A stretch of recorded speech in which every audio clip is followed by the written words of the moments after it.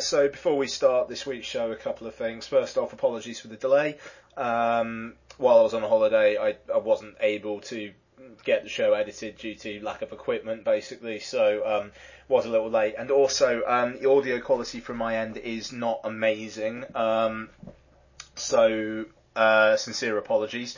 There will be another show this week, though. Mark and I are going to be talking Blair Witch and also Hunt for the Wilderpeople, doing a double review, even though I think at the end of this we just say we're doing Blair Witch, but we've both seen Hunt for the Wilderpeople, and that will be up in the next few days. So no show for a couple of weeks, but you've got a couple of probably longer than usual shows actually coming down the pike. So here we go, and like I say, apologies for the audio quality on my end.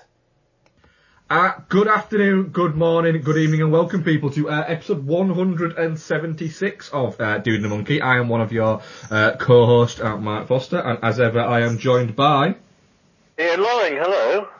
Ian is in Mallorca, is it? You said Ian? I am, indeed. I must just check actually, Mark, 'cause I just forgot. Are you recording this? I am recording this indeed, yes. Okay, that's good. Alright, cool. Yeah, I'm in Mallorca. We're in an Airbnb villa. I'm in the lounge at the moment. Everybody else is outside. I'm being very antisocial, but bless them, they're indulging me. And I'm in the lounge, and it's all blinded up, and you would think it was the middle of the night in here.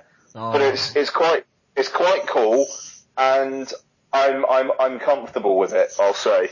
I don't like the heat, Mark, as you well know. No, you're not a lover of it. You would hate it here then, because it's like 26, 27 degrees outside, and it is baking. I record in my lovely bedroom, and it is absolutely baking in here. The cat is just staring at me sweating.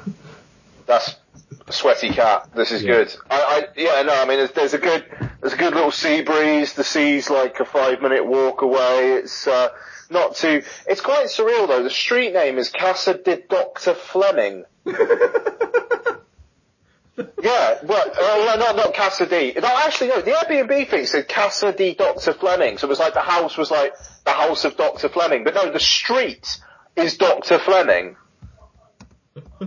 I need to look it up. I have no idea what that means. Casa del Dr. Fleming. Well, have you found it? I just searched that and it's come up, yeah. Images for Casa. Is it Airbnb? It's not. I don't think so. No. Have you got like weird white cupboards in this villa? Weird white cupboards? And a green sofa. Yeah, it's brought up loads of pictures of this one house. I'm literally sat on the green sofa. That's insane. That's very weird. I'm not sure about the white cupboards though. It's like a white unit, but yeah, it's like a green sofa with like little little white squares on it. No, do you know what? No, maybe they've redone the place or something. That's weird, then. But I'm not even on the Airbnb website there, so that's weird. I'll do you a fucking photo of the Can I send a? No, I can't. Hang on, more. No, not more. I'm going to WhatsApp you a picture of the sofa. Cool. Because this is thrilling podcasting. This is, right. Yeah. Cool. Right. So this week we have two reviews for you this week. We have a review of Hell or High Water. We also have a review of Don't Breathe. We've got some what we've been watching and some chat and some. Yes, that's not the green sofa that I saw on the. What is it? Fair enough. We've got some tech. I think we have some tech chat. I think, Ian, aren't we? And yeah. Our usual tangents, questions, trailers, and bits like that. So, before we get into trailers, Ian, shall we do the ever-changing adventures of Ian's? Yeah. Ian's yeah, no, quite. I will just say before I start as well, I got press accreditation for the London Film Festival, so I will be hopefully doing some, maybe not stuff for the site, but I'll probably be doing a bit of chat on the podcast about it. But I do have an arrangement with the guys who help me get my credentials that I'll be writing for them, which I think is fair enough. Absolutely. So I'm going to be writing for Screen Jabber, which should be fun. I've never written for them before, but Stuart, the owner of the site, is a good dude, so I'm quite looking forward to that. So not to advertise other sites, but I'll be doing that, but I'll also probably chat about some stuff on the podcast, so that's cool. But yeah, so physical media is dead. What's led you to this conclusion? The PlayStation 4 Pro not having a UHD drive, Sony, the folks who came up with Blu-ray not bothering to put a UHD drive in the PlayStation 4, it is done. It is done. They're going to release a player next year, which is going to be prohibitively expensive, as are like a lot of the players that seem to be coming down the pike. I mean, Christ, the Xbox One S is the cheapest UHD player. I mean, it doesn't do Dolby Atmos, which is which was the killing blow for me. But the Xbox One S is the cheapest, and it's Microsoft. It's Bizarro World. The fact that Sony are not doing it, and yes, people are saying about it was to keep the price down, blah blah blah. Yes, the internals of the PlayStation 4 Pro or the Neo, whatever you want to call it, are better than the Xbox One S. But yeah, the equivalent model, like the terabyte the PS4 Pro is going to be selling for is only 50 quid more than the 1 terabyte Xbox One S. So, there's only 50 quid difference there, which is quite something if you are a gamer, and Sony have said it's for gamers. But the PlayStation 2 was the Trojan horse for DVD, the PlayStation 3 was the Trojan horse for Blu-ray. I genuinely think this is a bit of a killer, and there are quite a lot of tech sites in agreement on that I have also read. Well, the president of Sony Entertainment came out and spoke about it, didn't he? And said, and I can quote exactly what he said here, because I've got it up on my screen, saying, "Our feeling is that whilst physical media continues to be a big part of the gaming business, we see a trend on video towards streaming. Certainly with our user base, it's the second biggest use case for people's time on the system, so we place more emphasis on that area." Which is, you can see his point. Essentially what he's saying is that people, that he doesn't think people are going to buy 4K. They're going to stream 4K. Which, streaming of 4K is obviously dependent on people's broadband and things like that. So in this country, I do think it's a couple of years off the idea of actually universally people are going to be able to stream in 4K. And I will say, sorry, forgive me for interrupting. I watched Stranger Things. I finished the first season over the weekend. I was watching some of it in 4K, and it does look very nice, but there is still quite a bit of like banding and the odd bit of artifacting in there. And like, I've got a Virgin Media like fiber connection that I think is supposed to be like 150 meg or something like that. Obviously it's not, but it's supposed to be.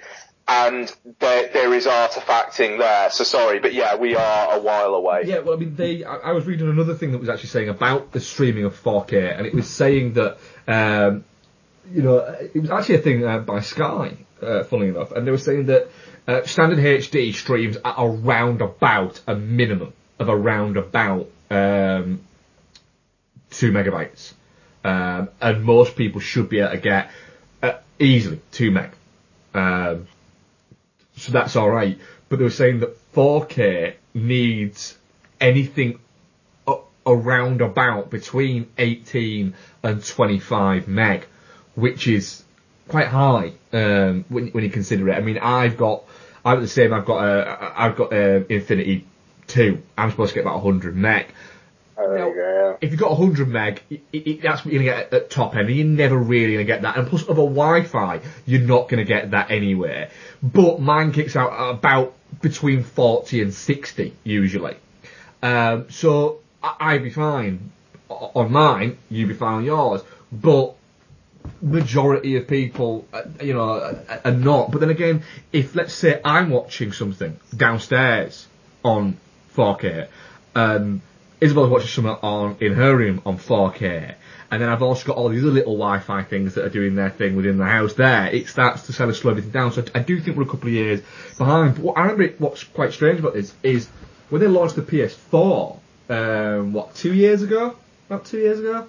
3 years November. 3 years November, is it? Then a big thing they were pushing on it was saying, oh, it's got this processor, and it's because within the next couple of years, the idea of going out and buying a game on disc is going to be gone. You're going to be paying for it and downloading it direct to your system, so it's already loaded, after you bought it. And the quite simple fact is that hasn't happened.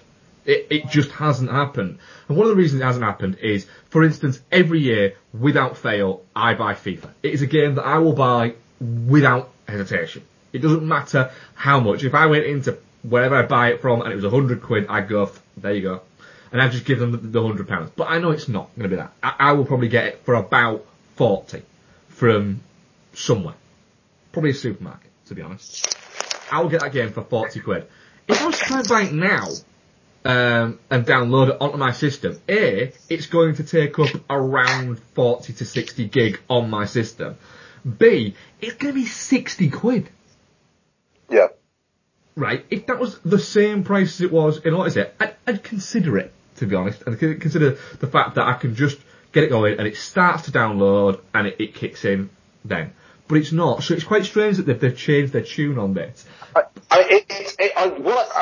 FIFA is a fascinating case example as well, because I bet if EA said $5.99 a month, FIFA Online, where every month we update the squads with the latest, or every week, the latest injuries or whatever, the latest suspensions, and January you get the latest updates in the window. Maybe if they had the rights to the Euros and the World Cup, they chuck them in as well. $5.99 a month, and there's no game anymore, actual £50 game anymore. It's just $5.99 a month. EA would make more money, I think. I genuinely think that, because you've got enough people into FIFA. Oh. Even if they were and every month you get 5 free Ultimate Team card packs. Or something like that. They'd be rolling in it. Yeah, it is true, because I'd sign up instantly, on that there straight away. And they would, but I think the idea there is, you can actually play real-time league where they bring in the injuries and suspensions and everything like that. They already do that, right? Okay. Okay. What the problem is, and a reason why I don't think they've done that yet, I think it could happen at some point, is you would get people messaging them saying, "Oh, I've just played a game with Man United, and Paul Pogba's hair is still blonde, but it's not blonde anymore. It's red now. What's going on? What am I paying my $5.99 for?" And you would get people doing that. I was weirdly, all I was doing was checking something to do with one of the AI things on FIFA, and I ended up going into one of the message boards and was just having a look at it on the official EA site, and it was ideas to improve the game. And that's what it was, and I thought, I'm going to have a look and just sort of see if there's any on there that I agree with. And there was a massive chat, and they were saying, how come when I get 5 years into the game, it's still all the same shirt sponsors? It should update automatically. It's like, no, because that's why you buy the next game, you fucking idiot. That's how commerce works. They're not just going to go, oh, we're going to predict what kit Arsenal are wearing. In fact, Arsenal is pretty easy actually. It's going to be the same kit they're wearing now, just with a different paper. But we're going to try and predict what the Norwich away kit's going to look like in 5 years' time, and what sponsor's going to have that. It doesn't work like that. And what they should do is after 5 years, it reverts to what the team's sponsors were in the 92-93 season. So suddenly Arsenal are sponsored by JVC. Well, United are sponsored by Sharp. Weirdly enough, you could actually do that yourself, because it has within the game as little reward things that you can buy with your FIFA points that you get for playing the game. You can buy historical shirts and things like that, which is quite cool. So there's all with the sponsors on and everything. Yeah, with the sponsor and everything. Yeah. That's pretty sweet. Obviously, I know nothing about FIFA, but I don't. It's just if they had a subscription model for FIFA, people would be on it so quick. Oh, they would. Yeah, they would absolutely. But yeah, I mean, we'll pull this back to what we're talking about with the old 4K. So you don't have a 4K player now? I don't have a 4K player now. I don't have a PlayStation now, bud. You don't have a PlayStation anymore either? You got a new Nope. PS4? Nope. Yep. Gone. Gone, baby, gone. Have you got a Blu-ray player then? I've got a Blu-ray player. Right. So, will you be looking at getting a PS4 in the future or a game system, or are you liking the fact that you've not got a game system for the moment?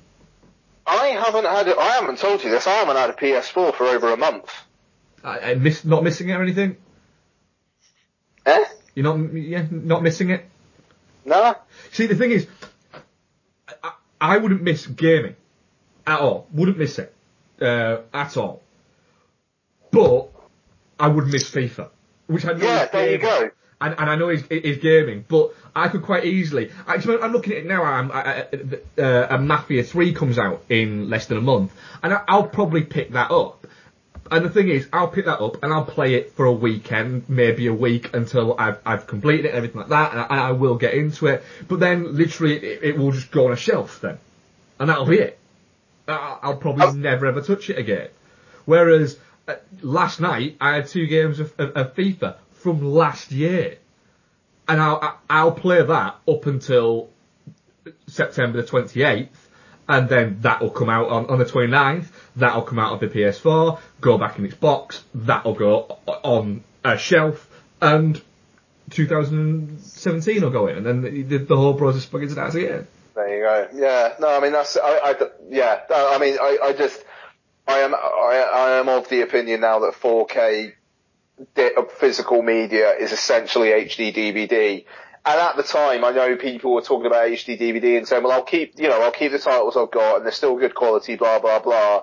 And then people are just like binning them or giving them to charity shops or just selling them on eBay for a couple of quid. And it's just, I don't know, it's like the quality argument has lost. And I don't really fancy buying into a dead format. I genuinely, at this point, believe it's dead. Well, or is DOA. It is, you know, that it is a little bit of a death nail for it when Sony if Sony can't be, if Sony can't be asked to do it, and the thing is, you know, like, I'm sure there were people thinking, like, I'm not going to buy an Xbox One S, I'm going to wait to see what the PS4 does, and it's like, okay, it doesn't have a UHD player, but I don't think that many people are going to be buying the Xbox One S because it has a UHD player. I mean, maybe among, like, our people, sure, but the mainstream, I just genuinely don't think so. I mean, like, also it's early days, but the discs are still insanely priced. That's it. That's the thing is so, for instance, let's say I wanted to experience The Revenant, like you said about it being looking incredible, right? Now, it looks amazing. It will look amazing. I have no doubt that it will look better than a Blu-ray copy or a streamed copy. Absolutely, right? But I'd have to do that and watch it in the comfort of my own home, I'd have to buy a player. So we're saying that the player that's the cheapest is the Xbox One S, which is $250. $250. Yep. I have to buy the disc. Now, even if I got that at its best price, I'm probably looking at 20 quid easily. Yeah. So there, I'm looking at 270 quid, and I've got a player on one disc, and then it's 20 quid a pop at least, because some of them are 24 and some of them are 30. But I'm looking at 20 quid a pop when for half that price I can just get it on my little iTunes box here. Now, yes, the quality won't be as good, but let's be honest, the quality is still pretty fucking nice. So it's getting my head around that, and I can't do it. If it was in a system, I'm now to the point now where, if you roll back a year, I remember sort of saying to when me, yourself and Nolan had this conversation, saying I was one of those that clings on to physical media right to the very fucking end. Now,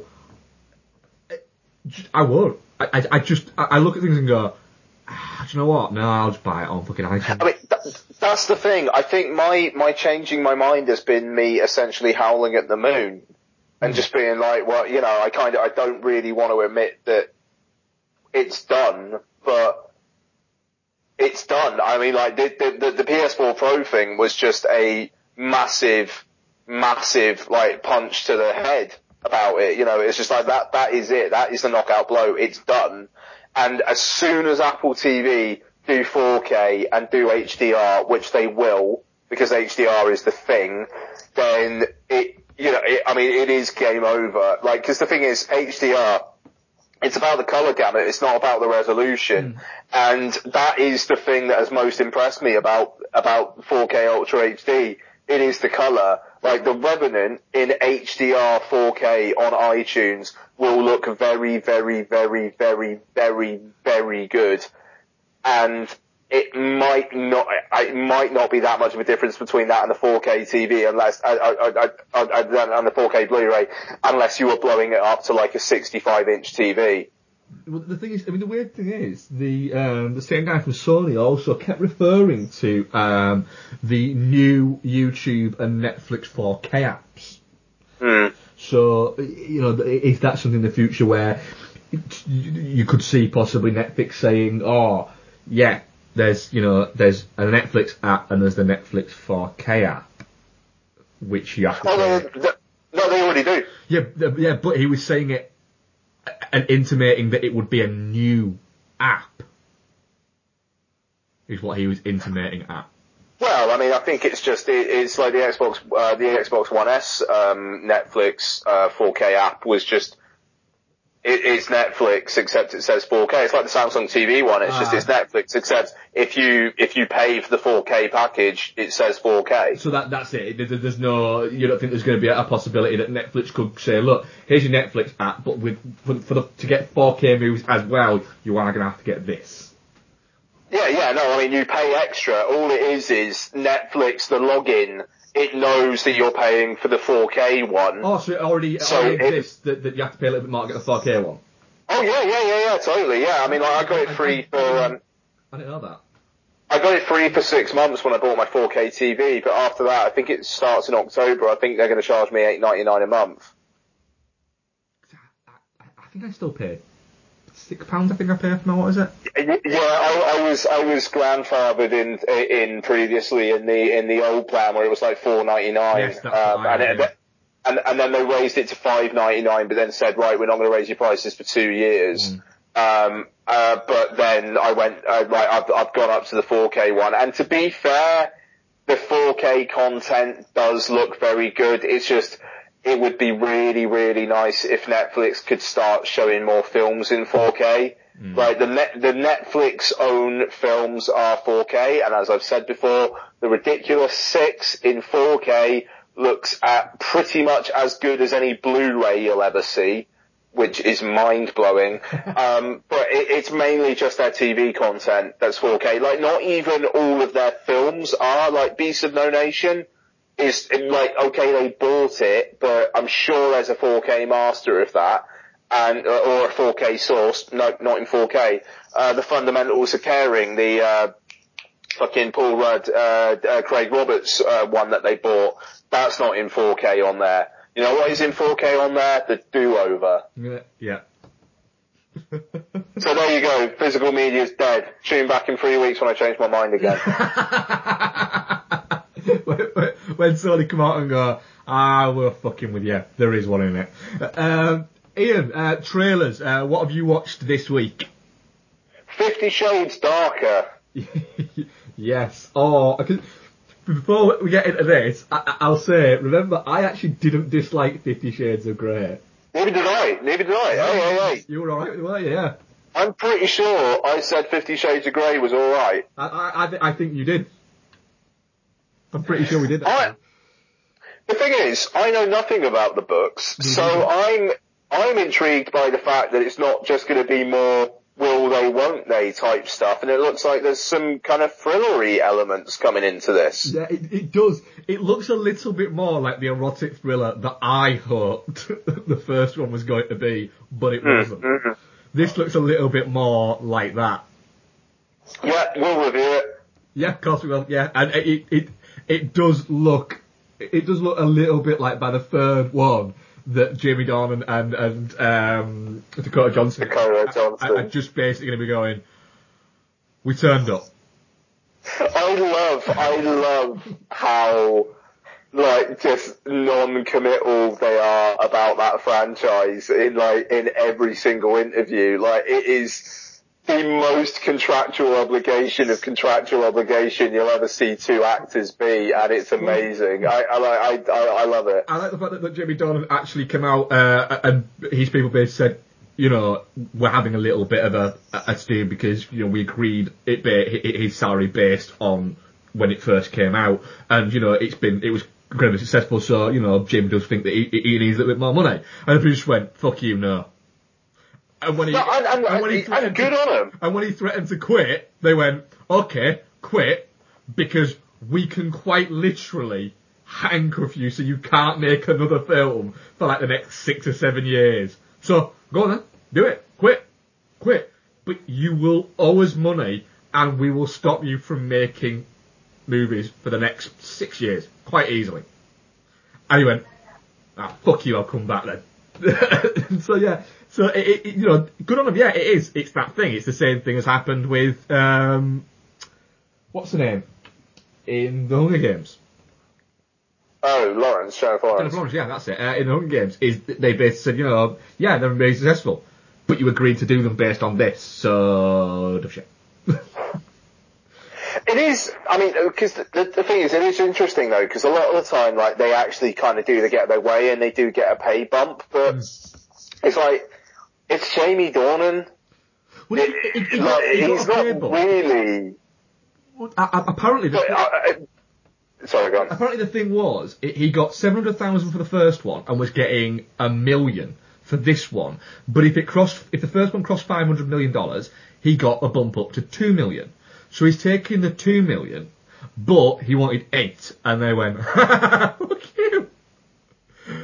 Nobody cares that nobody cares that it's you. Seriously, have you read your reviews? No, I mean, that's the thing. I mean, like, if it was Dakota Johnson, you could actually, you could maybe slightly see a case, because I don't know, she was really good in that first one, and I mean, she was an awful lot better than the material. I mean, to be fair, Sam Taylor Wood was above the material as well. That's still kind of mind-blowing that she directed the first 50 Shades film. It is weird, isn't it? Because who's directing this one? It's a dude, and, oh, God. I think he's directing the next one as well. Who is it? He's like, he's a bit of a mixed bag of a director as well. James Foley. Yeah, that's it. Yeah. Which kind of feels like more, again, tying into this looks more like the film I thought it was going to be in the first place. Yeah, James Foley, yeah, kinda. Yeah. I mean, he directed some alright stuff, you know, Glenn Ross, Fear. Didn't he do The Last Seduction? He didn't know that was, Jonathan Dahl, I think. Oh, that was John Dahl, quite right, yeah. He did Glenn Ross, At Close Range, he did The Chamber, which is a terrible movie, and he did Fear, the Mark Wahlberg movie. So, yeah. He's also, he's done a lot of TV. Oh, okay. House of Cards, quite a few episodes of House of Cards. Yeah, I don't know. I mean, we will review it. I will again go by myself and look shifty. I will go by myself, and I will wink at all the ladies all the way through it. Solid. What else have you seen? Free Fire, which as everyone knows, I'm pretty in the tank for Ben Wheatley, frankly. I mean, High Rise, for me, was the weakest of his films. That film is very, very, very messy, but then the novel itself is apparently would be pretty hard to adapt, so maybe there's that. But yeah, Free Fire, I very, very much like this trailer. It looks like it's going to be very entertaining. The disparate cast of characters, I think it looks like there's going to be a good energy to it. Martin Scorsese's they've got Martin Scorsese's name on it, which is cool. And, again, like London Film Festival related, I am going to be in London the weekend that it is the closing night film, and usually with the big films they have the press screening the morning of, so I am going to be there early with a big coffee and a grin on my face like no one's business, but I am pumped. I know you're not as big on Ben Wheatley as I am, so I am very intrigued to see what you think. It looks like a lot of fun. I mean, there's no way, like you said, you messed on the WhatsApp saying, I dare anybody, I dare you to not like that trailer. It looks like a whole lot of fun. My main kind of would be, I've not got on with some of Ben Wheatley's films, but I have got on with a couple of them. So, it looks like it's going to be a lot of fun. So I'm willing to say, do you know what? I'm going to give him another sort of go, because I liked his first two films and I've not liked what he's done yet, but I've not seen High Rise. So let's say if I watch High Rise and I like High Rise, then I'm 3 out of 5. So I'm 3 and a bit out of 5, because I didn't dislike A Field in England. Really, I thought it was a bit student filmy, to be honest, but I didn't dislike it like I did Sightseers. So it looks like a fucking shitload of fun, doesn't it? Let's be honest. So yeah, and I'm up for that. Nice. And to be honest, off the top of my head, I think that's it for me. I bet you'll probably have some that I'll go, oh yeah, I saw that today. Yeah. What else did I have? I also had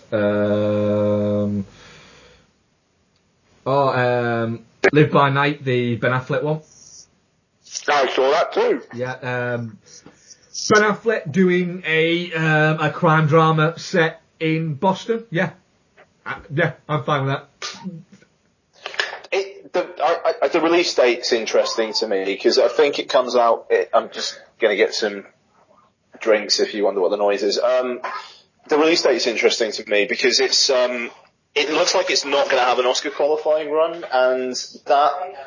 So it's not coming out before Christmas in the US, or at least they haven't announced it is. And I kind of figured with like the cast and the pedigree of this and whatnot that it would be looking at that. But then again, if it's just going to be an entertainment as such, then I think I could go with that as well. Prohibition era Ben Affleck gangster, like getting like in over his head with shit. Yes, please. It's January. It's coming out in the US. Yeah, so that's the thing, which means it's not going to get an Oscar qualifying run. And usually January is a bit of a dumping ground. But then again, with the way that cinema seems to be able to make money all year these days, it's like, who's to say they're not just like, let's give people something semi-serious, adult mainstream thriller for January. Yeah. And I mean, like, in the end of the day, I trust Ben Affleck pretty implicitly, like by now, when it comes to like what he actually takes on for filmmaking. So yeah, that looks good. Gold, the Matthew McConaughey movie. Matthew McConaughey becomes tries to buy a gold mine, quite literally a gold mine. Oh, interesting. With Edgar Ramirez, who seems to be doing quite a lot at the moment. He seems one of those weird actors who doesn't do anything for like 2 or 3 years, then does shitloads for like a year and a half, and then disappears again. Yeah, it looks like it's going to be fun, to be honest. Looks like it's there's a bit more of a serious kind of edge to it. He has a dream, it would seem that he knows where a gold mine is, gets an investor, gets to the gold mine, and then the local kind of warlords decide that they're going to take it back off him. So, looks quite interesting, to be honest. Yeah, I'm up for that. And then the final one would be the next Underworld movie, which Wow, really? There's another Underworld Yeah, film? Underworld Blood Wars. This is the Okay. final one, apparently. Is she in it Yes, again? she is in it again, yes. Was she in the last one? Yes, she was in the last one, but wasn't in the one before that, I don't think. It wasn't in the one before. Bloody! How many Underworld films have there been? Hello, lots. You're right. How many Underworld films have there been now? I'm going to just check now, because it's too many, is what I'm going to say. I mean, the series started... Sorry, Mark. You need some pop and some what? Sorry, Mark. What do you need, babe? You need that pop. Yeah, but I want that pop or in it pop. You want this pop after that pop? Okay. You're really, really thirsty. Okay. All right. Sorry, Mark. Sorry. Carry on. That's no problem. The last one was 5 years ago. The first one was 14 years ago. And nobody cares. Oh, the last one was 5 years ago. The last one was 5 years ago, yeah. And there's been 6. This is the 5th, I believe. The 5th. Okay. So, like, there was one every 2-3 years, and then they took a 5-year break, and then it's just back for some random... Is Bill Nighy in it again? I think he died in the last one. Well, God, bloody hell. Yeah. God, how many... I think I've only seen the first one. And Len Wiseman isn't directing this one. He's producing, but not directing. It is what's the point, isn't it? Like, I mean, like the Resident Evil films, it does feel like there's just a slight bit of interest in seeing it through. That's it, yeah, because that is what you can compare this kind of series to. But like you say, like you said, there's a little bit of interest to that. There's nobody, with the exception of dirty old men who want to see Kate Beckinsale in skin tight stuff, want this thing, and it's like I just don't see the point. Charles Dance's back, and Kate Beckinsale. My God, man, God, he will actually appear in anything, won't he? He absolutely will. Yeah, he will. He's the person who wanted this movie to come back. It seems like this movie could end up going...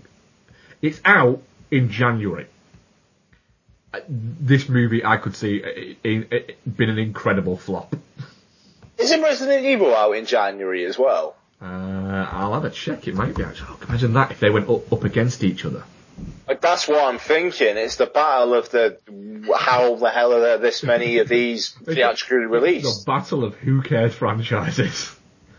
Even though, then again, we've already committed to doing a Resident Evil franchise episode along with Noel. Indeed, so the final chapter comes out, which I'm looking forward to.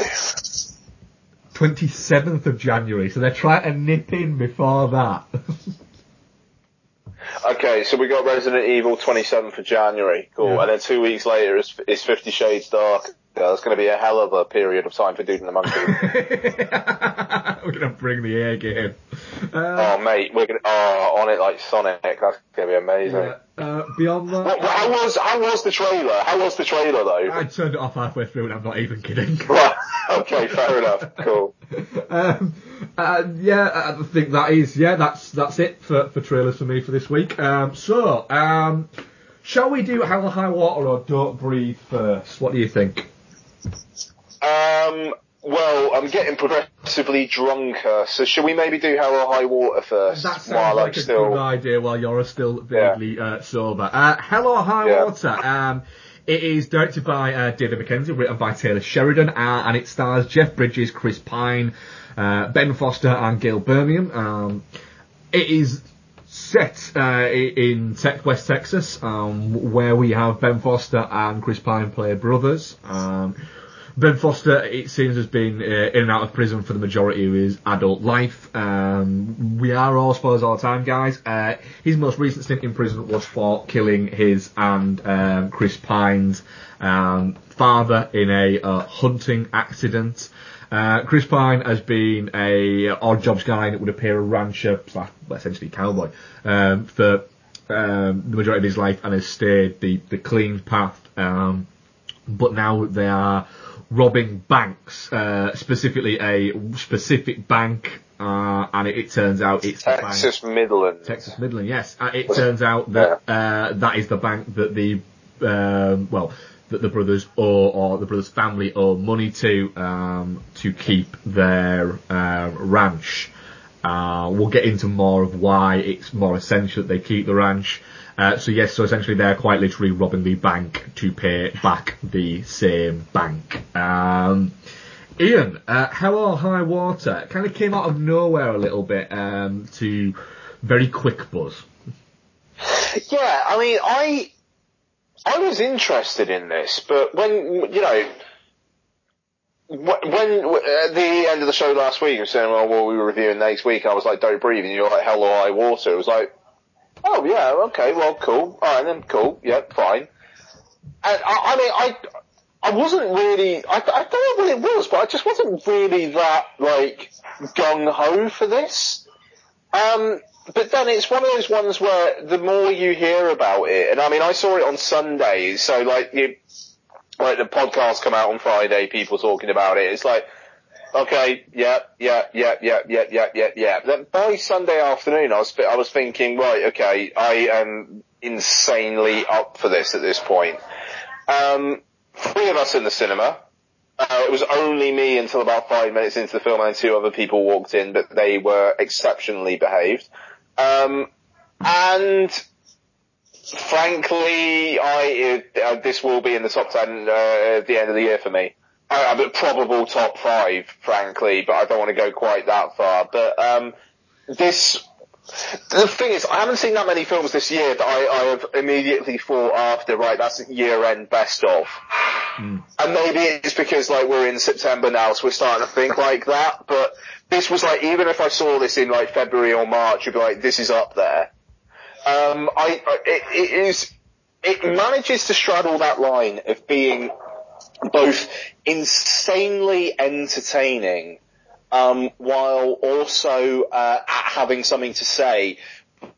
But there's something to say. It was actually weirdly, this is not as nearly as good as Hell or High Water, but Money Monster, which I talked about a few weeks back, that film is also very, very entertaining, but has something to say. But the something to say doesn't override the entertaining, so it doesn't feel like you're being lectured to. Instead, it just feels like, yes, okay, it's got a point, and that's there in the background, that's definitely there, but you are just enthralled by the events happening on screen. But then the events happening on screen, like the little twists and turns were wonderful, like the way that the lawyer advises them to set up the trust with Texas Midland Bank, all spoilers all the time.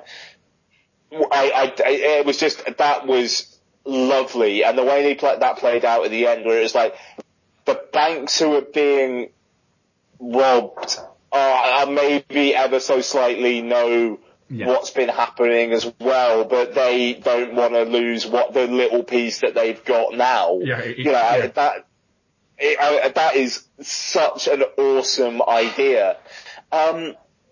So, it's got the big FU to the banks and things like that as well. But then the character stuff is exceptional. Like, Chris Pine has never been better. Ben Foster and Jeff Bridges are kind of doing Ben Foster and Jeff Bridges roles, but they're very good at them, and they're very good at them in this. And Gil Birmingham and Jeff Bridges together, like we'll get into it, obviously, but the scene in the hotel room where they're chatting and they're taking the piss out of each other, and then Jeff Bridges leaves and he's got about 6-pack with him, and it was like, just have a few beers with your mate, please. Gil, like, he doesn't mean it, just have a few beers with him, it's amazing. And all over it, Mark. I know you haven't told me, but I know you loved it.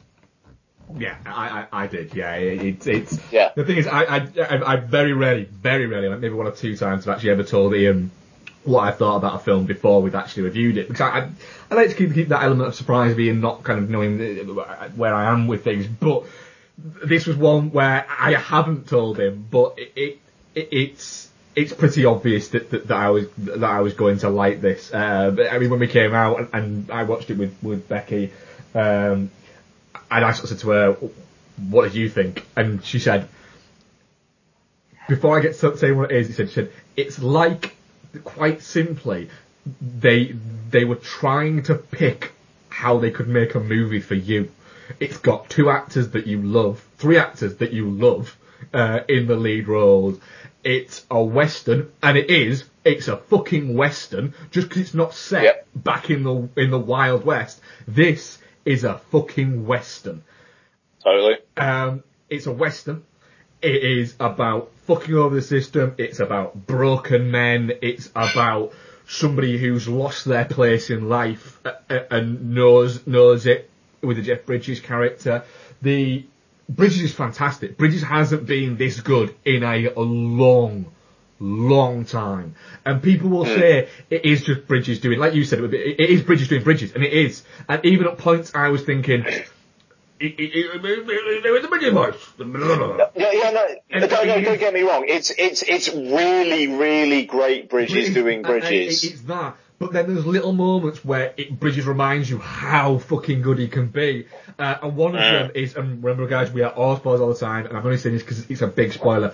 When Gil Birmingham gets shot, and Bridges' reaction to it, where he visibly, he starts shaking, and he's no longer giving a shit about what's going on, what Ben Foster's doing, anything like that. He's just, it is, my best friend has just been shot in front of me. And there's almost a palpable, no, that should have been me, not him. And that's not it should have been me, he took his place or anything like that, people. It's not, it's just no, not him. It's a wonderful, gloriously well done scene, and the weird thing is that all of the people in this film are doing what they're doing for exactly the right reasons to them. They're not necessarily the right reasons. It's a film that's not about good and bad guys, which again brings it back to the classic Western idea of, even in Westerns, the good guys aren't actually good guys, and the bad guys aren't necessarily as bad as you would think. It's that kind of juxtaposition. Well, that's the thing. I mean, like, in the end of the day, the bad guy is ephemeral. It's the financial institution, you know, and it's people having to live their lives slightly trying to defeat that institution, but then you got what would, I don't know, it's like, there is no bad guy, and that's the fascinating thing about it. Your loyalties are completely mixed, because you are kind of on with Chris Pine and Ben Foster, but then Ben Foster kills Gil Birmingham, and I don't know, it really shakes it up, and you don't know what to think, and you got that end scene, which is, well, I don't know, it's pretty much détente. And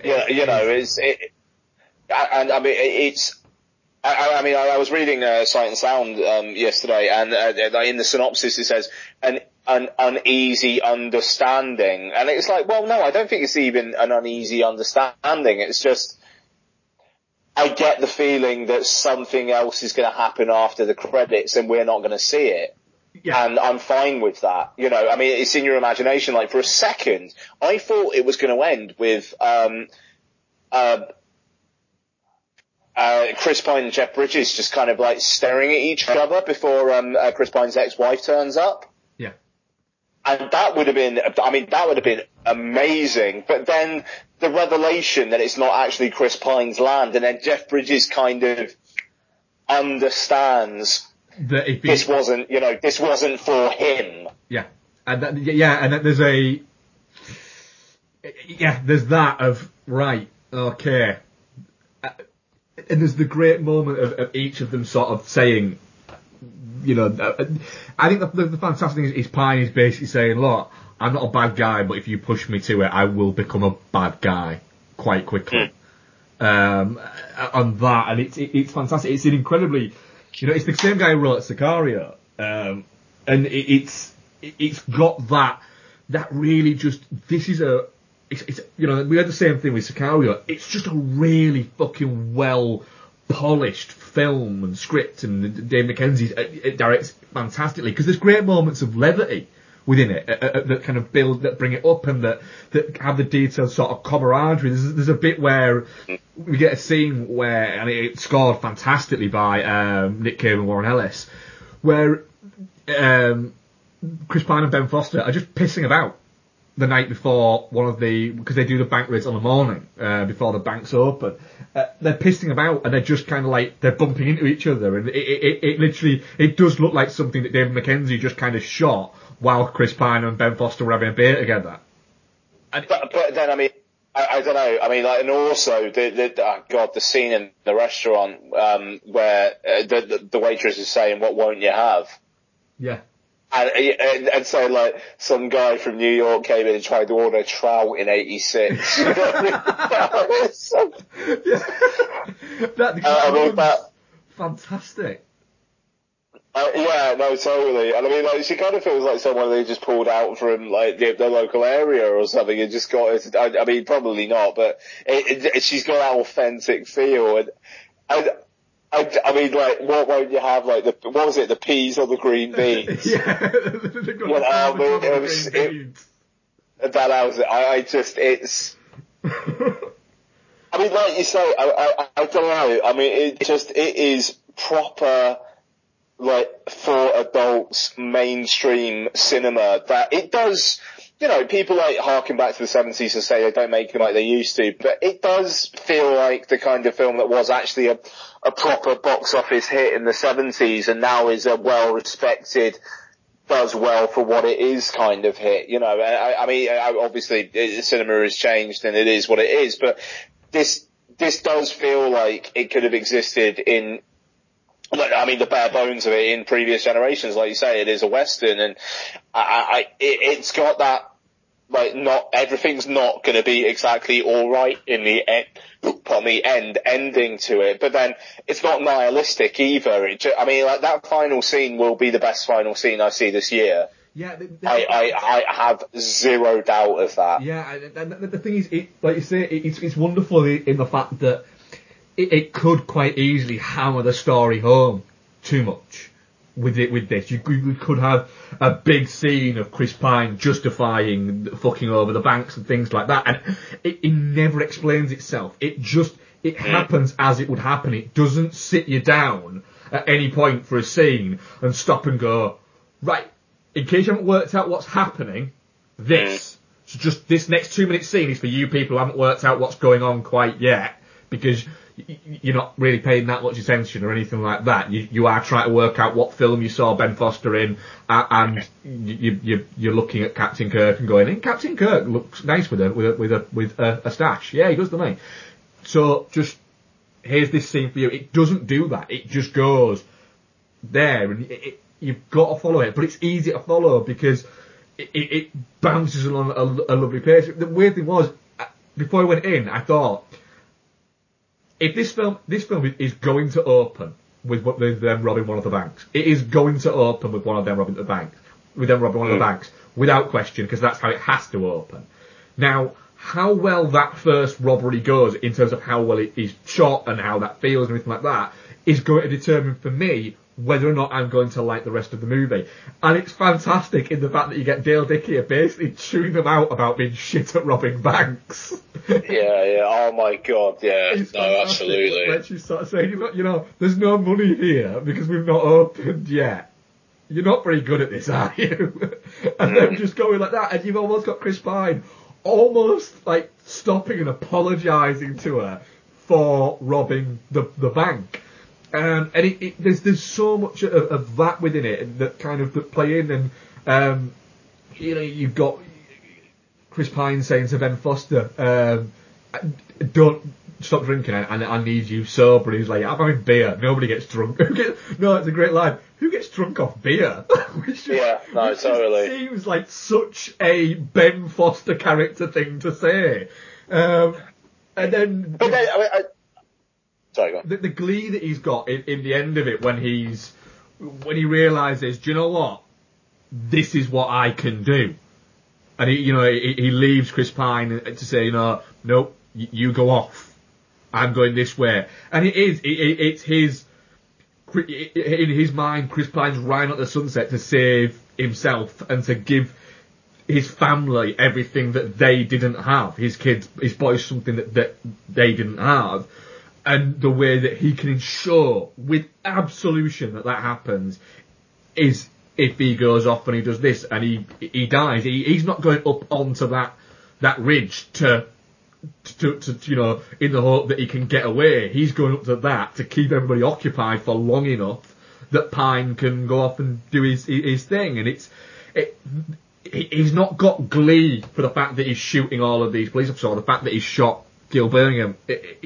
That's not the glee that he's got. The glee is, I'm the fucking hero this time. I'm doing this for my family. I was the fuck up, but now I've done something. I've given something back, and it's that. That's a lovely reading of it, man. Yeah, I mean, you're absolutely 100% right. I hadn't thought of it like that, but yeah, totally. And it's the wonder of that. And by that point, I was that in with it that I was going, this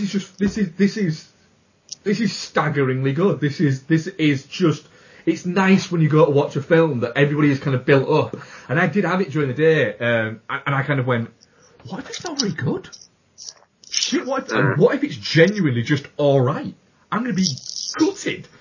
But it wasn't. It's magnificent from start to finish. And there's so many scenes in it. Like you say, the scene where, the constant scenes where Jeff Bridges is chewing out Gil Birmingham and he's just taking the piss out of it. And it is just all harmless, in his mind, banter. But you get the feeling that Gil Birmingham has just got sick of it. Yeah, no, totally. I mean, it's just like even the way that he, sorry, Dawn slightly distracted me because she, brought in some food, which looks amazing. Sorry, when you're talking about the hotel scene with, yeah. I mean, the way that Gil Birmingham kind of like rolls over and he's still got his eyes open, it's just a bit, I don't know, it is a bit like uneasy, like neither of them really wanted the other to go, even though if Jeff Bridges could have just shut up, it probably would have helped. Like, yeah, I mean, it's, that relationship is wonderful, and the fact it's given so much time, even though there's more of a sense of comedic relief between those two, and so when Ben Foster kills him, you do have that gut punch. It comes out of nowhere.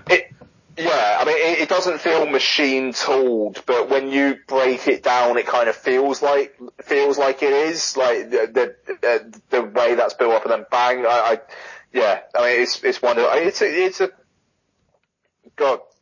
It's a definitely not shit film if ever there was one. I mean, it really, really is. Yeah, I mean, we're both definitively definitely not shit on it, I think, are we? I'm so looking forward to seeing it again. I am as well. To be honest, what I would say is, I went to see it with Becky at just at 6:00 actually on Friday, and then we got out and then we went for something to eat. If I didn't go and see that and we went to see Don't Breathe instead, then I was going to go and see Hell or High Water on Sunday morning. And there's a possibility I would have gone in, seen it Sunday morning, got out, and then just gone straight fucking back in. There was a strong possibility that would have happened if I'd have seen it on Sunday. So, our audience, of 8 votes, definitely not shit, 75%, touching cloth, 0%, and shit, 25%. I don't see anyone. What? I know. I don't see how anybody could dislike that movie, to be honest. But fair play. Each to your own. You fucking idiots. So yes, we'll jump straight into the next feature review. Yeah, fuck it. We'll do that. What do you think? Yeah.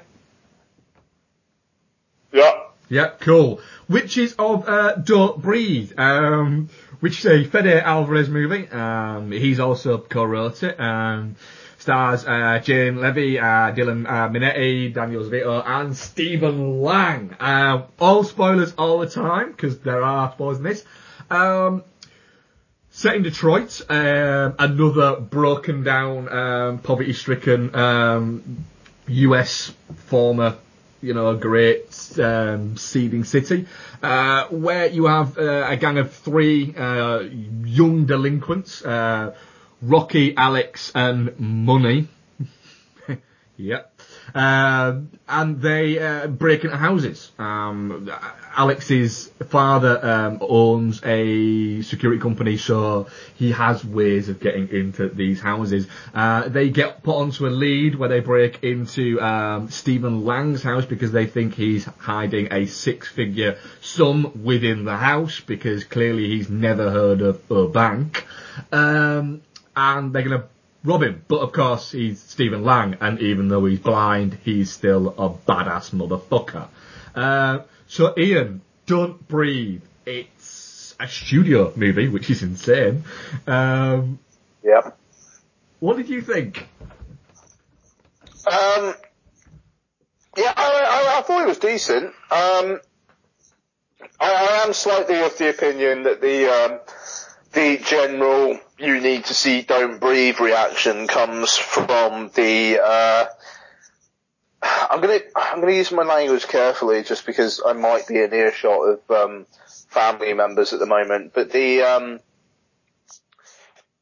Stephen Lang Happy Product sequence, which I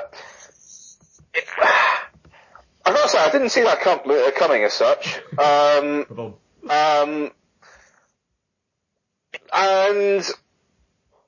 I don't know, I was preferring the more tense, quite cinematic, trying to creep round the place and get past him kind of stuff. And then it goes in a direction, doesn't it?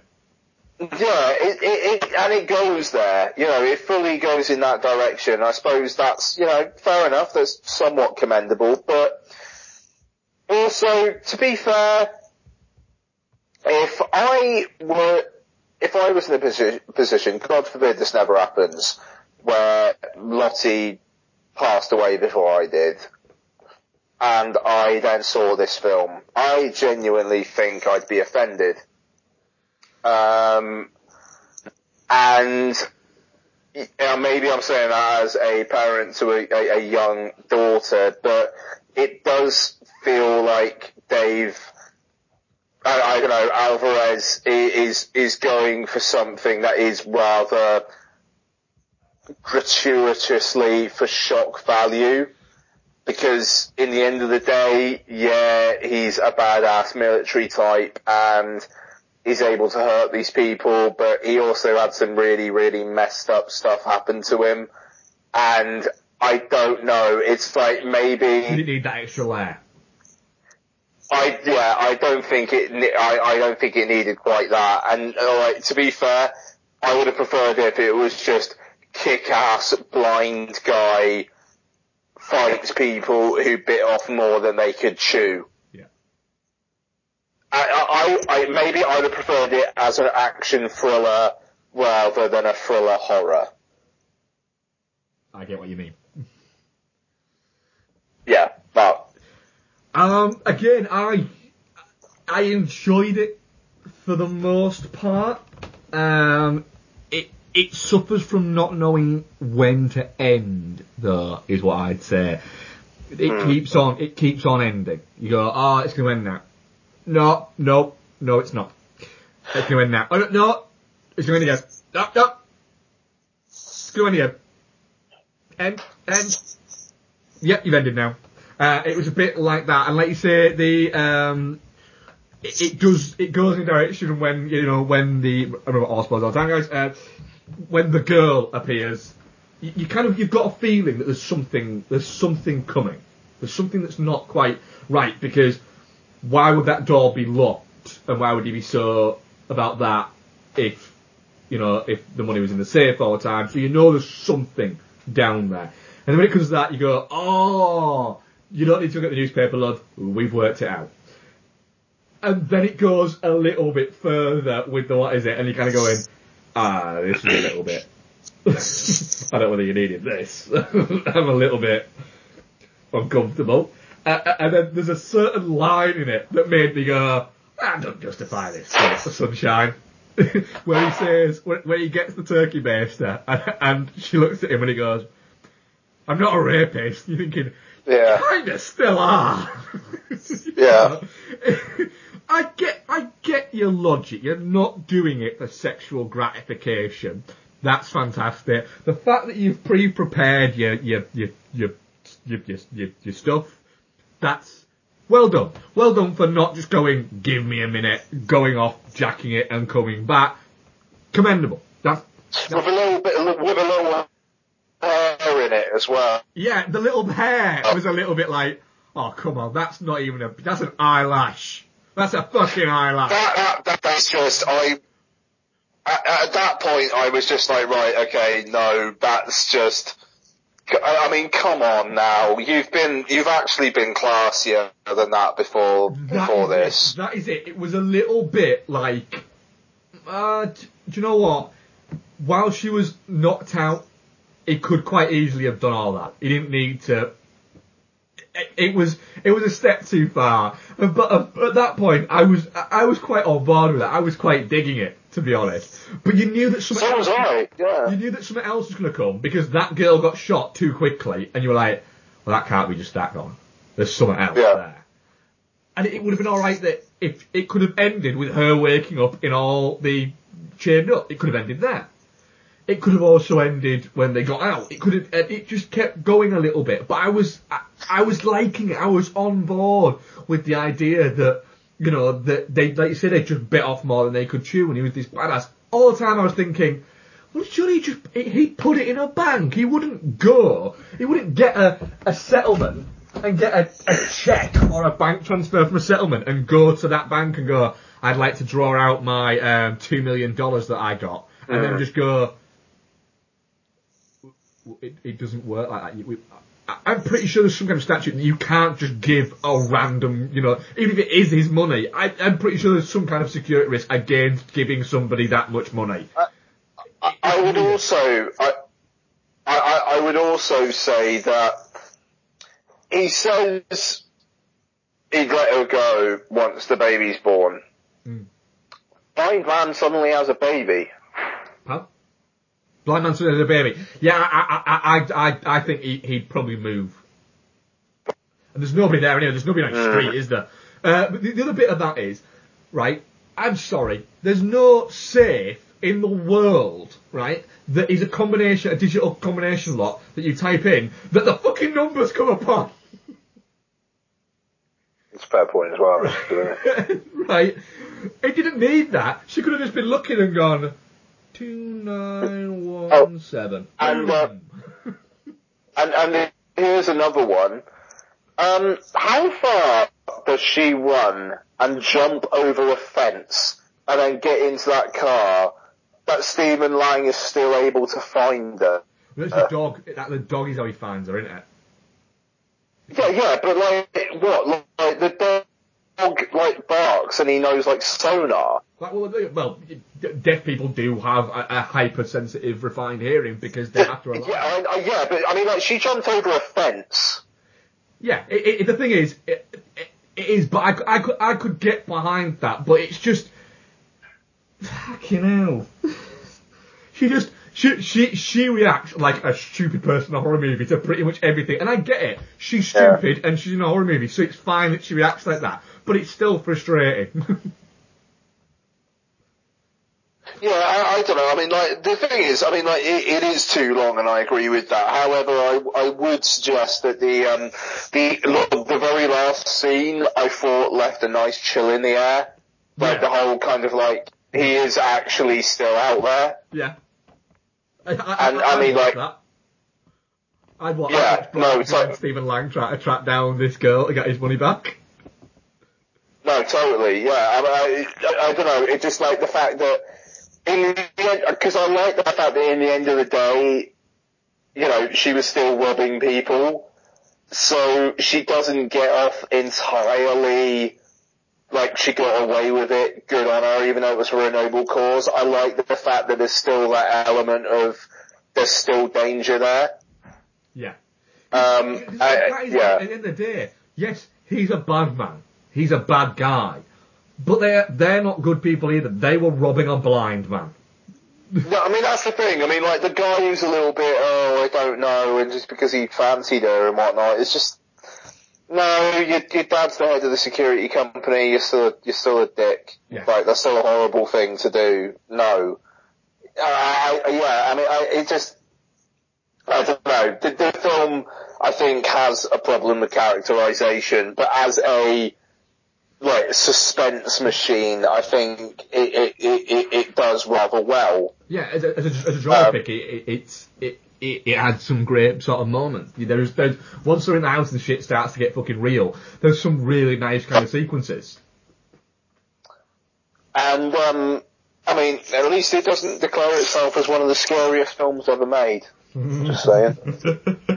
So, yeah, I don't think there's that much else can I say about Don't Breathe, other than the fact is, it's perfectly solid. I'm going to go as far as to say I think it's definitely not shit, because it's not shit. Yeah, so definitely not shit. It's definitely not shit. Yeah. I will watch it again.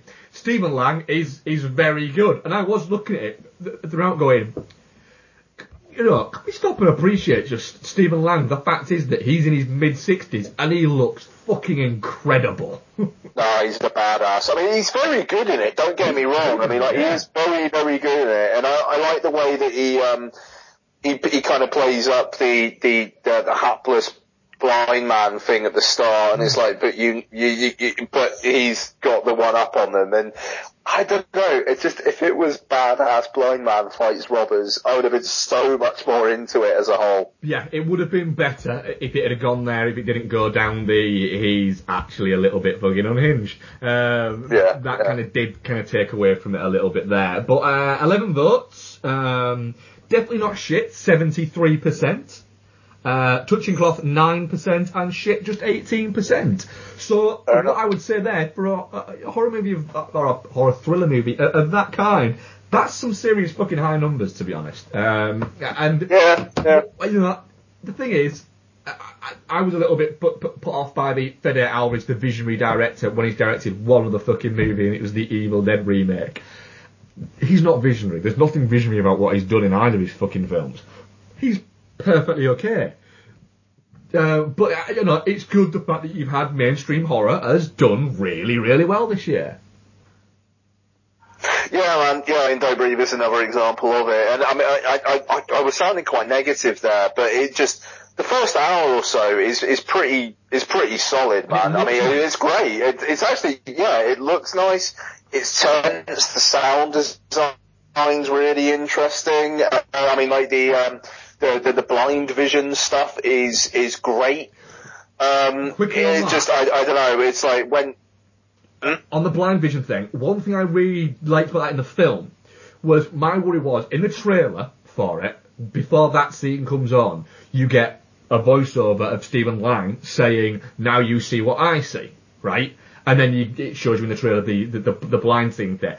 That bothered me, because I thought, hang on a minute, he's blind, that's not what he sees, because we're not seeing that, we're not seeing blankness as we're people that we're seeing it.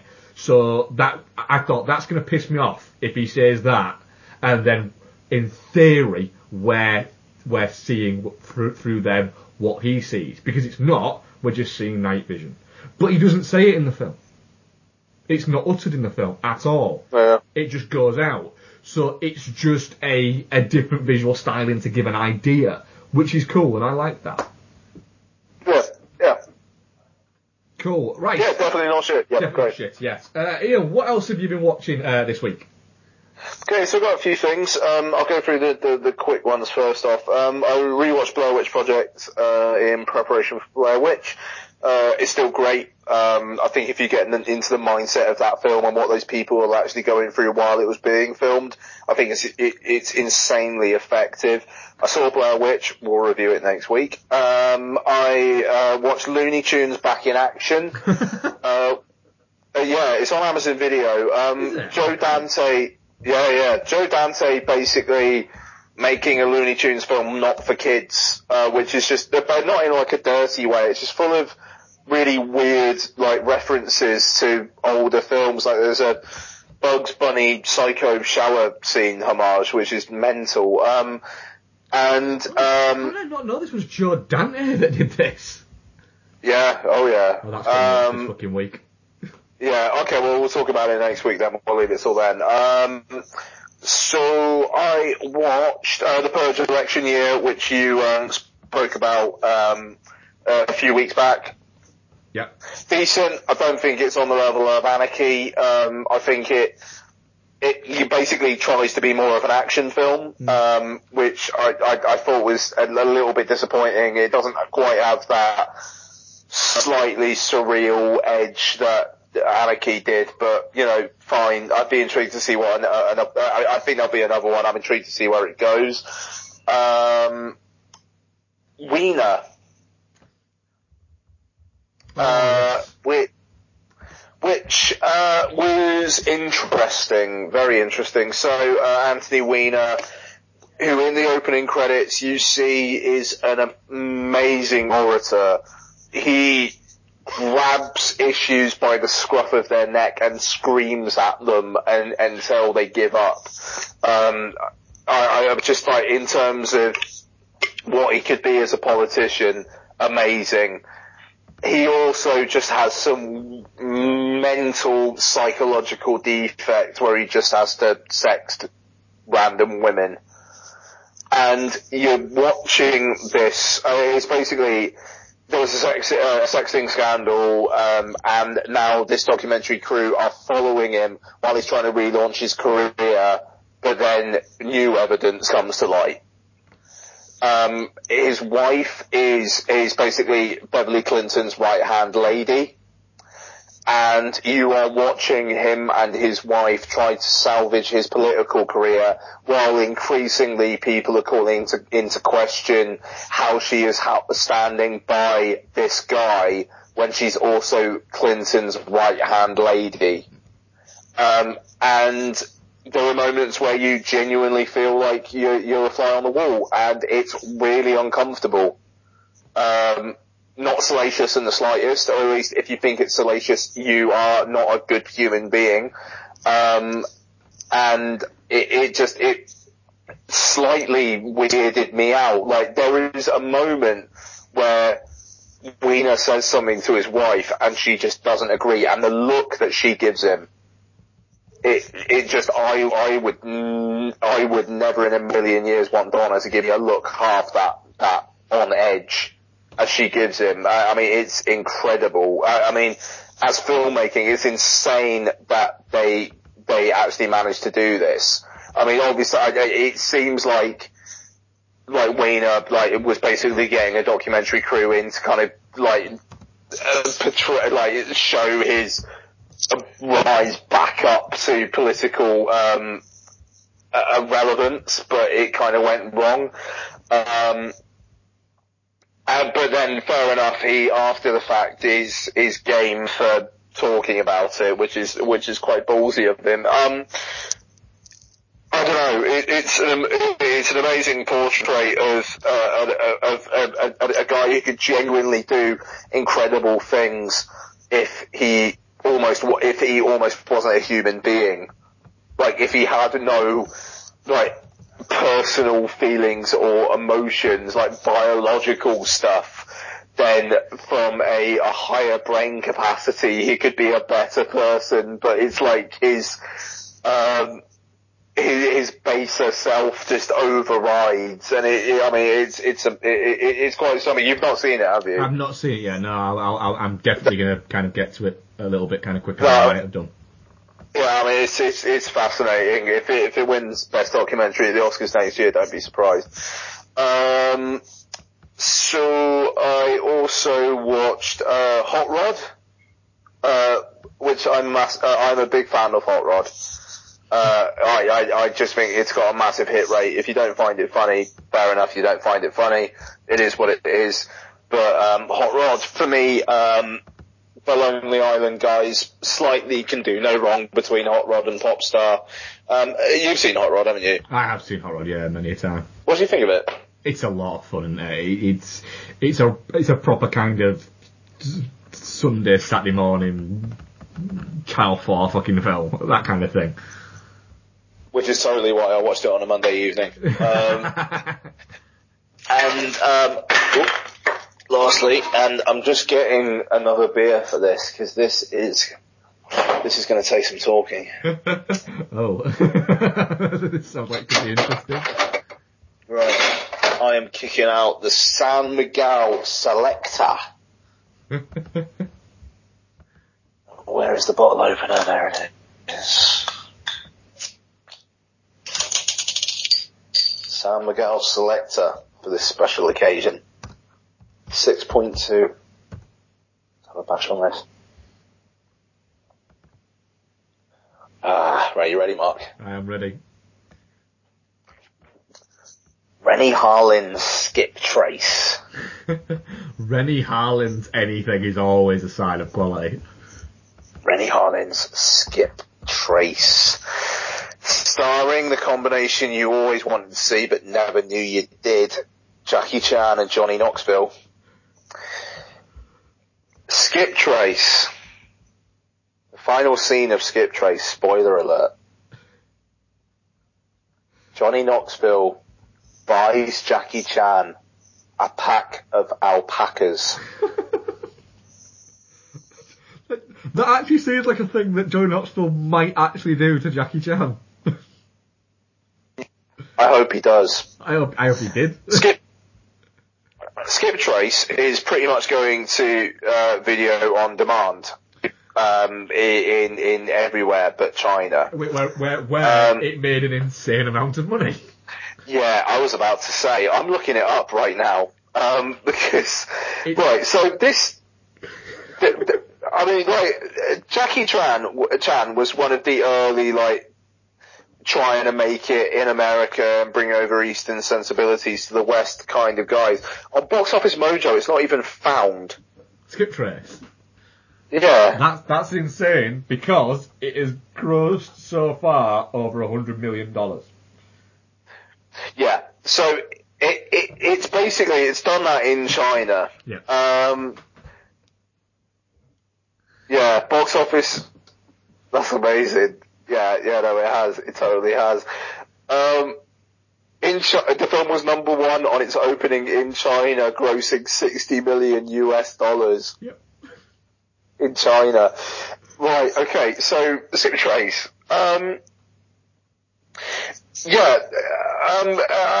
with Chatton's film from last year, I think Dragon Blades, which also starred John Cusack and Adrian Brody. It's one of these weird things where Chinese studios are basically trying to get Western filmmakers and actors in to make blockbusters, and as a result, you get Skip Trace. Story: Jackie Chan is Benny Chan.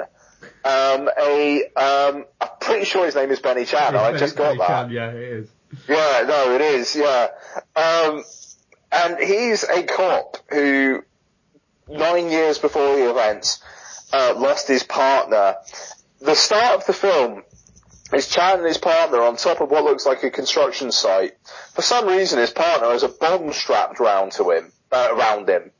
It's counting down, and his partner passes him a watch, and it's like, this is something to remember me by. And then just basically jumps off the pier and explodes. 9 years later, Chan is still on the hunt for the Matador, the mysterious criminal who is behind everything, including his partner's disappearance. Now, Fan Bingbing plays his partner's daughter, who is now working in a casino which is run by Handsome Willie. Johnny Knoxville plays Connor, who is a bit of a con artist, who is in China and befriends Samantha. Well, when I say befriends, Samantha is like the hotel concierge for high rollers. So she has a 2-minute long conversation with Johnny Knoxville, and suddenly they're best friends. Of course. Yeah.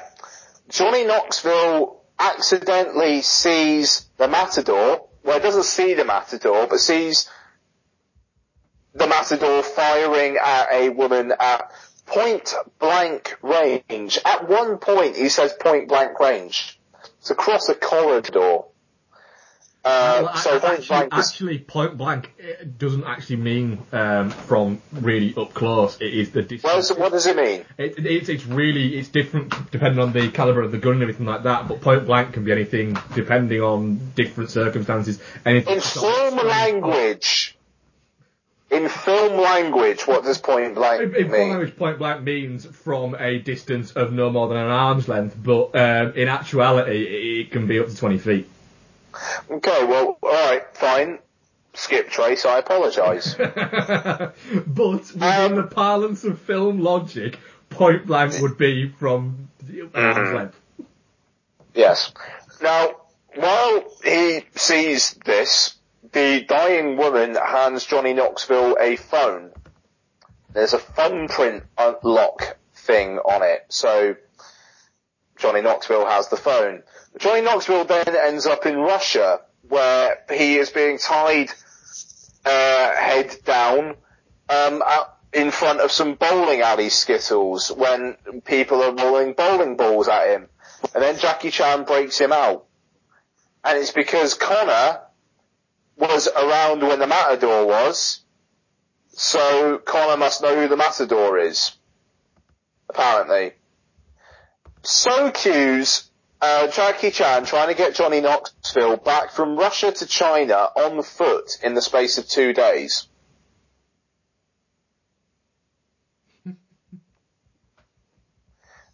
They seem to be walking pretty much the entire way, but Jackie Chan makes it clear really early on that they've got 48 hours for some reason. And they pretty much, they go on a raft at one point. One night, they stay at a Mongolian, tribe hut place, where everyone sings Adele's Rolling in the Deep. This sounds incredible. And, literally, Johnny Knoxville says after, well, I didn't think you were such an Adele fan. And Jackie Chan says, Rolling in the Deep is a stone cold classic. I'm so watching this. I mean, it's, right, there are flashbacks to things where it's like, we literally saw that 20 minutes ago, why are you flashing back? Johnny Knoxville narrates the first 20 minutes and then it just stops.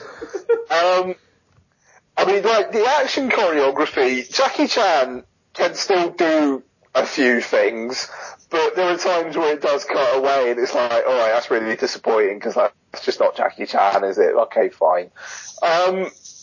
Johnny Knoxville generally just gets put into barrels and rolls down hills. It's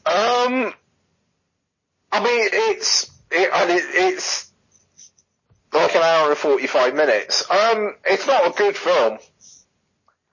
But seeing Jackie Chan and Johnny Knoxville walking from Russia to China with each other is quite endearing. And a tribe sing Rolling in the Deep. I mean, it's really, really, really surreal. How long? What, the Rolling in the Deep bit? Right, it's 2 hours long as well, isn't it, this movie? Yeah, no, I thought it was about an hour and 45. It's like an hour and 45, hour 50. But the thing is, it's shit. But I enjoyed watching it. I mean, touching cloth. I think 5 out of 10 is fair, but if you have a predilection for this kind of thing, then you'll have a decent enough time watching it, but it is bad. I mean, it's borderline terrible, but it's pretty watchable. Do you know what? Pretty watchable is good enough for me. But Mark, you'll have a ball, man. Like, seriously, I could genuinely see this along with Devil's Advocate being a future commentary. Nice. But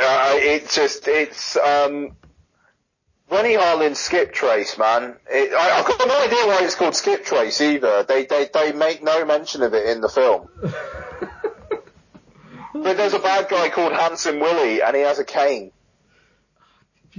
Everything you say is just selling it even more. And Actually, there's a bit of action involving some Russian nesting dolls, which is genuinely, I think, unless I just haven't seen enough action cinema, I think is really inspired, and it made me laugh out loud. Jackie Chan with some Russian nesting dolls. I'll say no more, but it's great. Cool. Just Skip Trace. Just for reference, point blank range is any distance over which the trajectory of a given projectile fired from a given weapon remains sufficiently flat that one can strike a target by firing at it directly. So point blank range can be anything to about 250 yards. Weirdly enough. So yes. In the parlance of film language, it's not point blank, trust me. Point blank, yes. Point blank will be within arm's reach in the parlance of that. That's what most people would state. Is that your final one for this week? Right, I had to climax with Skip Trace. Oh, cool. Right, I'll rattle through a few of mine. I've not watched a great deal of films, but they all seem to have had a theme apart from one. I'll start with I watched Stir Crazy, as I said I was going to last week. It's been a long time since I watched Stir Crazy. It really is fantastic. I mean, it really is staggeringly good. It's the sort of film where, after it finished, I was thinking, do you know what? If that was a new film and I'd watched that this year, it was a 2016 movie, it would probably be in my top 10 of the year quite easily. It really is so much fun. It's such a nice film to watch, in the sense of, it's an R-rated comedy that doesn't rely on just a lot of cock jokes or profanity for the sake of profanity or things like that. It was a nice palate cleanser to something like Sausage Party that we watched, which was just the brassness and everything that's wrong with modern comedy is thrown at Sausage Party, and Stir Crazy is everything that is right with comedy films in general. You know, Gene Wilder and Richard Pryor's patter off each other is fantastic, and it's just staggeringly entertaining. I think at the moment it's actually on Sky On Demand that I watched it on.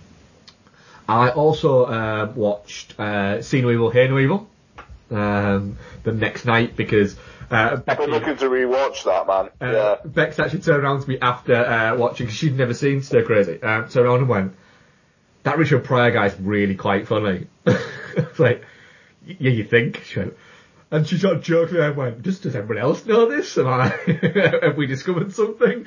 You know, like, she's had this great revelation that Richard Pryor is quite funny, but she really took to Richard Pryor's kind of comedy. See No Evil, Hear No Evil. What I would say is, if you're gonna watch See No Evil, Hear No Evil, and you're looking at watching Stir Crazy as well, watch See No Evil, Hear No Evil first.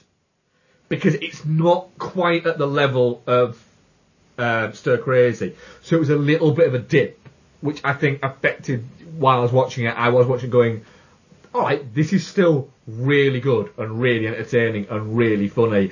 And the way that Pryor and Wilder, you know, work it in terms of acting as one of them's deaf and one of them's blind, and the way that they work that is just such, it's great slapstick. It's again, it's proper comedy of comedians relying on being funny rather than just saying fuck, shit, balls, cock in an inappropriate time, which is fantastic. It's great, but it is a little bit come down from Stir Crazy, which is insane because Stir Crazy is like a 9 out of 10 movie, and this is an 8 out of 10 movie. So there's that. But yeah, definitely rewatch it. And I watched Critical Condition, which is on Netflix, which is Pryor on his own. Have you ever seen Critical Condition? I've never even heard of it. Critical Condition is Richard Pryor plays a con man. Who, he's not a con man, he's just a guy who has a lot of schemes.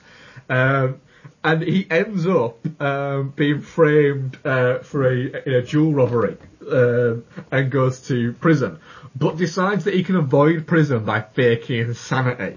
So he fakes insanity to get out of prison, but while he's under psychological evaluation to see if he is insane, they keep on declaring him sane. So he's going to go to prison for a crime that he actually didn't commit. So the other people in the hospital who are actually insane take over. They take the administrator for the hospital. They take him hostage so that Richard Pryor can break out. So Richard Pryor breaks out, but then gets mistaken for a new doctor that's starting at the hospital that night. The hospital then has a power cut, and Richard Pryor ends up kind of running the hospital for a night, whilst also trying to escape, whilst also trying to actually fool people into thinking that he could actually be a doctor. This sounds amazing. It contains Richard Pryor at one point being guided by an insane ex-Vietnam vet who is only at the hospital to try and get methadone, and Richard Pryor has bribed him into working as an orderly at the hospital so he'll give him some methadone, right? Flying a helicopter inside the hospital to try and get it up a level so that it can basically be used as air conditioning for the hospital. Nice. It's insane, but it's only like 90 odd minutes, so it gets away with the fact that it's just a bit too silly. It gets away with it, and the fact that Richard Pryor is actually really quite amusing helps. Cool, yeah, and the last thing I watched was Lake Placid, which I realised I'd never watched. I'd never seen really? I'd never seen Lake Placid. Okay. I don't know why, because it seems like a movie that I would have seen. Lake Placid, directed by Steve Miner and starring Bill Pullman, Bridget Fonda, Oliver Platt, and Brendan Gleeson, and Betty White. A town sheriff is killed by a mysterious creature in Maine, and Fish and Game Officer Jack Wells, played by Bill Pullman, is sent to investigate, whilst paleontologist Kelly Scott, played by Bridget Fonda, is sent to investigate as well. And then Oliver Platt turns up playing Hector Cry, who is a professor and billionaire, it would seem, and a little bit mad. Gets sent. He doesn't get sent. He voluntarily goes because he thinks that what's killed them was a giant crocodile. And you know what? He's right. It's a bit mad, is Lake Placid. I didn't think it was a comedy until I started watching it, and then realised very fast that, yes, it is a comedy. For instance, Brendan Gleeson is putting an American accent that actually, during the film, Oliver Platt calls out his terrible American accent. Yeah, that's pretty solid. Which is magnificent. Bridget Fonda, it essentially just keeps on falling off things into water and complaining about being there. Bill Pullman does so little that it's insane that he gets first billing and is the leading man in this movie, because all he seems to do is wander around and kind of shrug and go, nah, like that, and that's it. That's all he does throughout the entire film.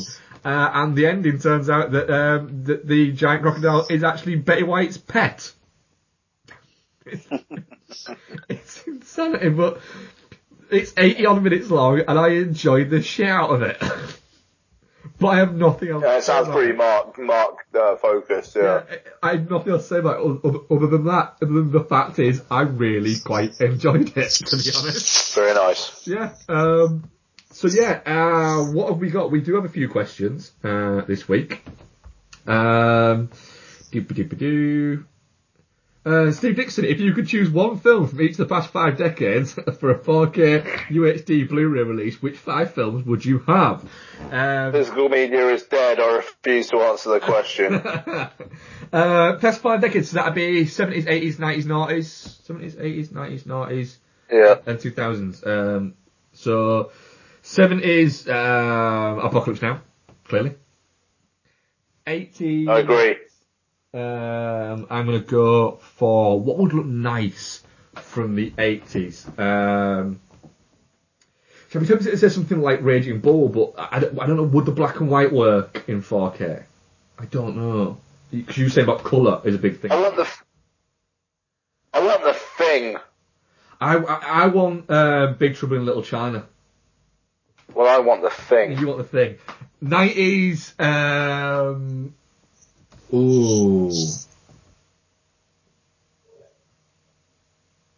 Can I have Pulp Fiction? I'll take Pulp Fiction. I think that'd look nice in 4K. No, I'm taking that back. Thin Red Line. It's a good shout. What's it? That's a good shout. The noughties, I'm going to go for...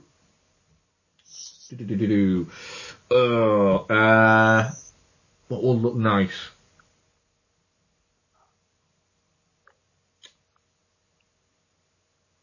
Noughties. I can't think of one from the noughties. Nope, I can't think of one from the noughties. So, fuck it, I'll go for There Will Be Blood, because it's a lovely looking movie. That's pretty good, man. I mean, like, yeah, fucking shit. Punch Drunk Love looked good in 4K as well. Fuck. Yeah. And then most recent, I'd say I'd like to see what Hateful Eight, just because it's a fucking great looking movie. You see, that's the thing. Hateful Eight is never going to happen because entertainment film distributors seem to not even fucking like anything, let alone 4K. So they really don't, do they? No, it will never, ever happen. It will never, ever happen. And it's sad, but it is what it is, because Steve Dixon, physical media, is dead. Craig, at Craig X Dawson on Twitter, what one thing in film history would you change? Mine would be giving Orson Welles' final cut on all his films after Citizen Kane. So one thing... Oh, as in actually giving it to him, yeah, no, fair enough. One thing in film history you could change. Marlon Brando not liking food as much? Oh, that's a good one. John Cazale not sadly passing. Yeah. That'd be mine because fucking hell, just look at what he did make. It's not a bad shout. That guy could pick a fucking movie. 35mm film being really, really cheap and cost effective and never needing anything else to replace it. Yeah. Because then I'd still be a projectionist. Can we have the I'm not slagging it off because I don't dislike the film, but just can we just not have The Matrix, because then we wouldn't have all of those films doing essentially bullet time and every fucking action film or sci-fi film having a trench coat in it for fucking 10 years. That's true. Yeah. Yeah, the thing is, I say that about the projectionist thing, but frankly, if I was still a projectionist now, wouldn't have Lottie for a fucking start. So, there's no way. Paid shit, wouldn't it be able to fucking have a kid on a projectionist salary? No. Projectionist salary is ultimately designed for the average lonely man. I think that is it for questions. Ian, what we're covering next week? Blair Witch. It's not great.